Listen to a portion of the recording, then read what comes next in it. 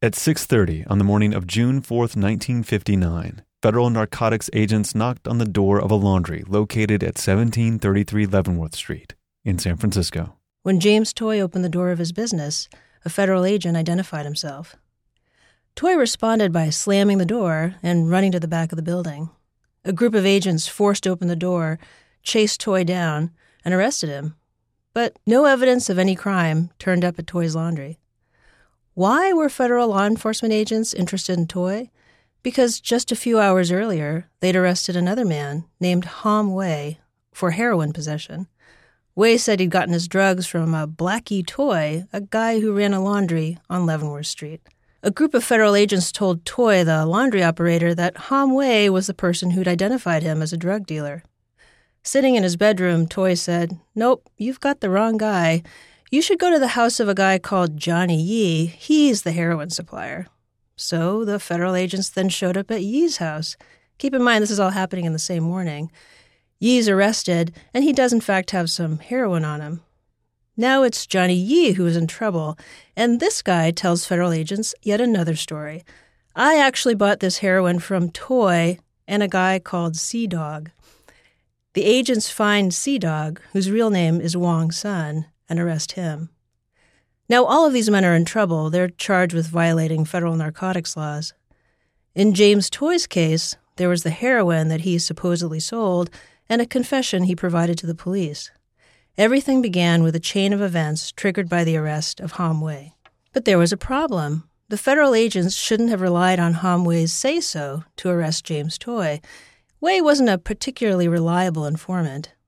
Toy's arrest, in other words, lacked probable cause, and that violated James Toy's Fourth Amendment rights. But then there was the incriminating evidence, the heroin and the statements.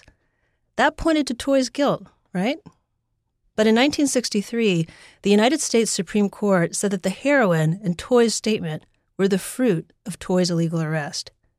And for that reason, the evidence had to be thrown out. It was the fruit of a poisonous tree. Toy's bad arrest was the tree, and the fruits were the heroin and his statement. The investigation had been tainted. You know who else is interested in tainted investigations? President Trump. For several months now, he's been tweeting angrily about the special counsel's investigation of Russian involvement in the 2016 presidential election. Trump and his supporters have been insistent that the investigation should be shut down because of political bias. So it's time to talk about the Constitution, tainted evidence, the Fourth Amendment, and that Nunes memo. Yeah, here we go.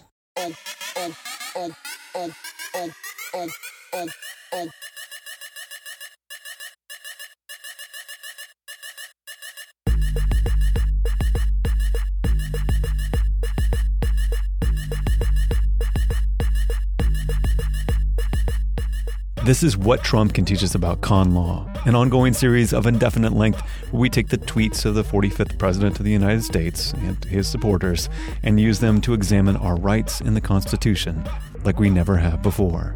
Our music is from Doomtree Records. Our professor is Elizabeth Joe, and I'm your fellow student and host, Roman Mars.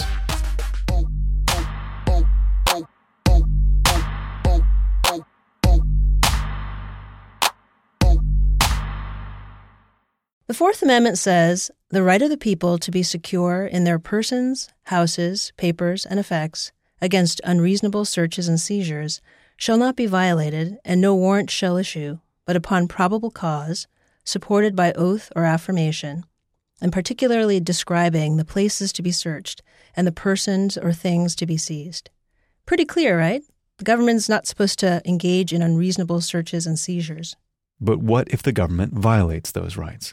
The problem is that the Fourth Amendment doesn't tell us specifically what's supposed to happen when you claim that the government's interfered with your rights. It's been left up to the Supreme Court to devise a solution, and their answer, first recognized in 1914, has been to recognize that the Fourth Amendment has what's called an exclusionary rule. The exclusionary rule means that if the police violate your Fourth Amendment rights, let's say by conducting an unlawful arrest, then the evidence they find because of that arrest should be suppressed, not to be considered for your prosecution. It doesn't matter whether the crime is minor or serious, and it doesn't matter if the evidence is central to the government's case or not. The American legal system is unusual in this way. So let's get to the fruit of the poisonous tree. Here's how it works. Sometimes violating a person's Fourth Amendment rights leads the police to one more piece of evidence, say a confession, which in turn leads to the discovery of more evidence, say illegal drugs. The exclusionary rule means that not only does this evidence that comes about directly from the government's misconduct is inadmissible in court, it also means that any further evidence that was discovered is inadmissible too. That's the legal idea called the fruit of the poisonous tree. So in James Toye's case, his unlawful arrest was the poison tree. The fruits of that tree were his statement, which led to the drugs found at Johnny Yee's house. Both were suppressed, according to the Supreme Court's case, even if this evidence would have been critical to prosecuting Toye. Now, it doesn't work this way all of the time. The Supreme Court has recognized a number of exceptions to the exclusionary rule and the fruit of the poisonous tree idea, and you can see an example of this in James Toye's own case. Remember, James Toye's statement led to Johnny Yee, and Yee's statement eventually led to the discovery of Sea Dog, or Wong Sun. Well, Wong Sun also said things to federal agents that implicated James Toye, like the fact that Sun and Toye had first met in Marysville, California, a few months earlier and discovered their mutual interest in heroin. It's so nice to have friends with common interests. Wasn't Wong Sun's statement tainted in the same way? After all, it comes at the long end of this chain of events. Well, the Supreme Court said no. Wong Sun spoke to the government after he'd been released on his own recognizance and decided to come back to the agents to talk. It was that voluntary choice that broke the connection between James Toye's illegal arrest and what he said, and Wong Sun's own statement could be used against him. So what does this have to do with Trump? Well, Special Counsel Robert Mueller has been charged with investigating ties between Russia and the Trump campaign during the 2016 election.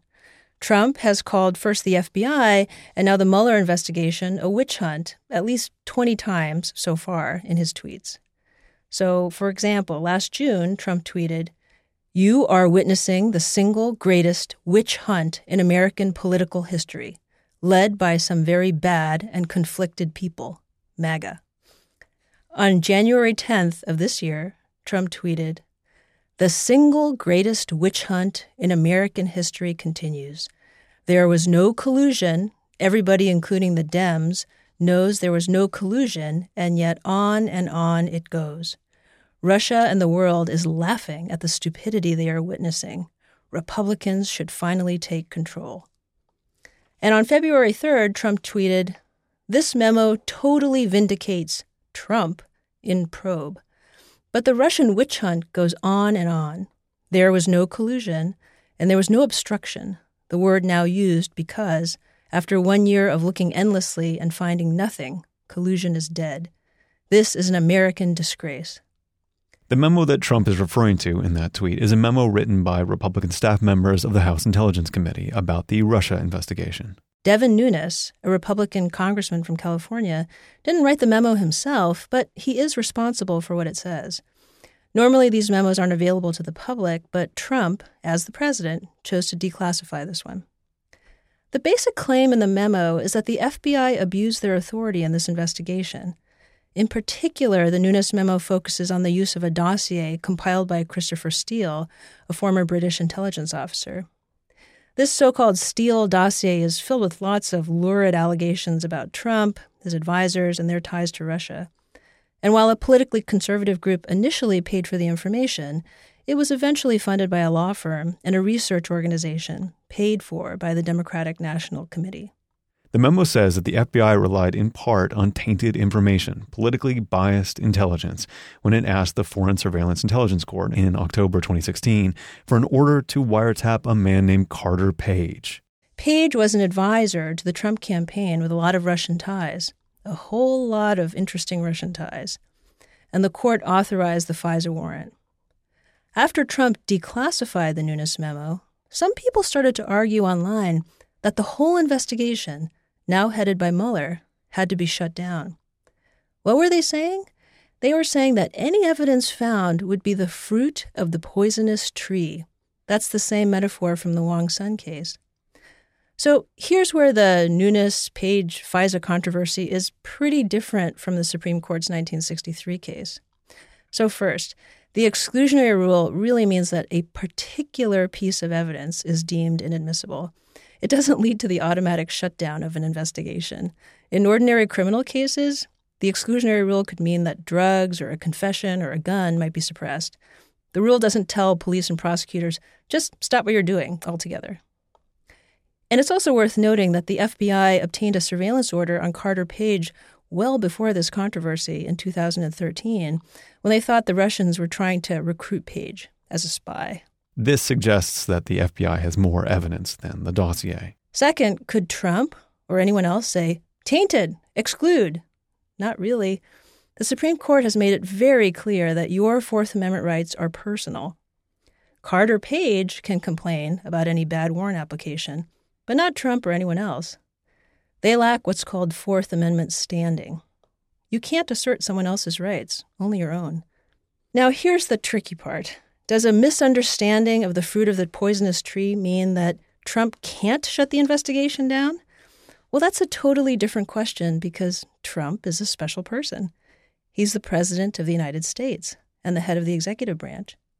In theory, he could start a chain of events that leads to the firing of Robert Mueller, and Trump could claim that he has the constitutional authority to do so.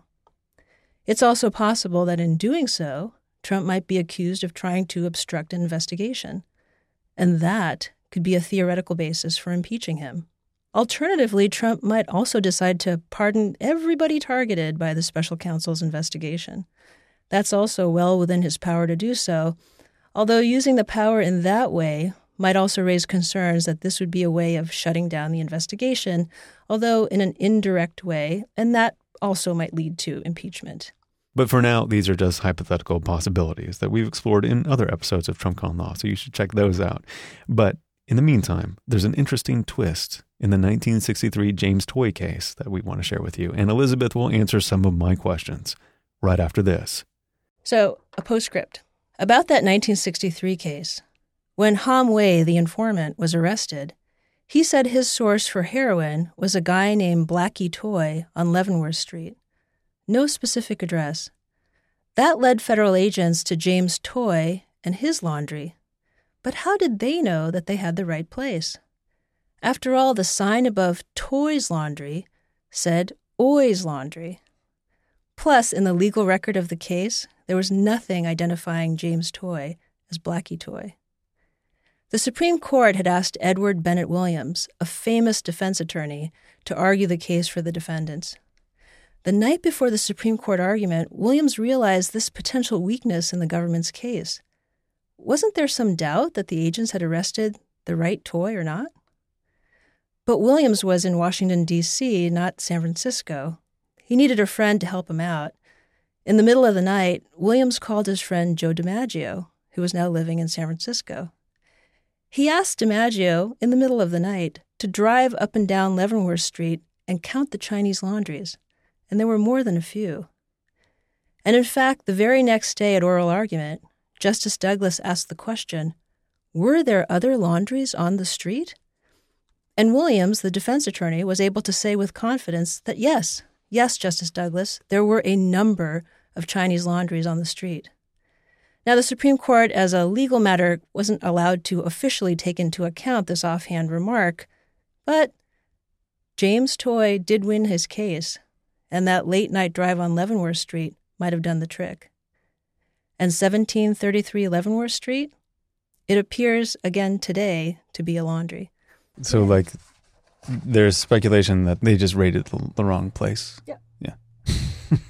But they don't know. Right. They just so Williams' thought was, wait a minute, the informant said, go find this guy Toy at a laundry. Mm-hmm. So what we know is that the federal agents went to a place that didn't say Toy, it just said Oi's Laundry. They opened the door and the guy inside started running.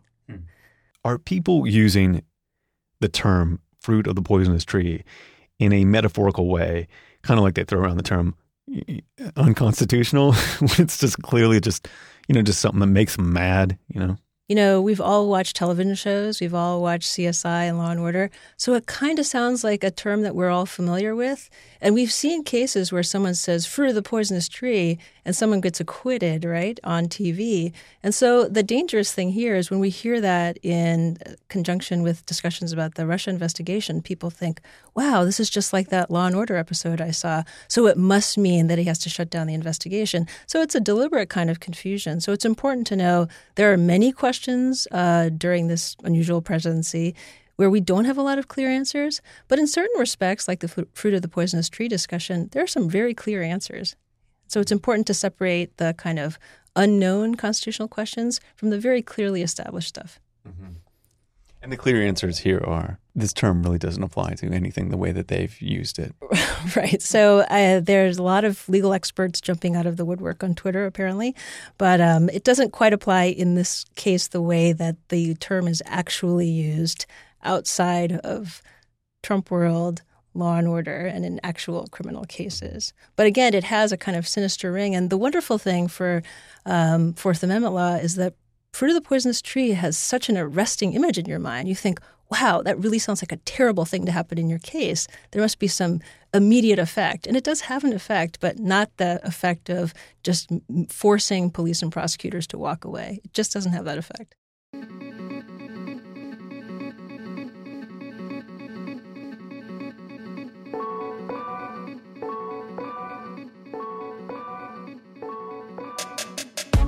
This show is produced by Elizabeth Joe and me, Roman Mars.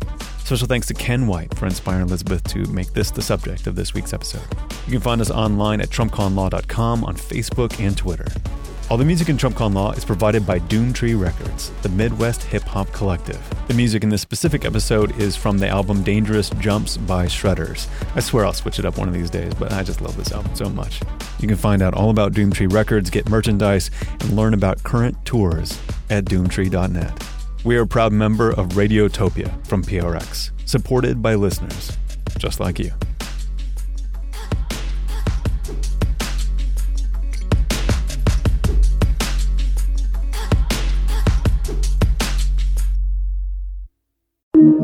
Radiotopia.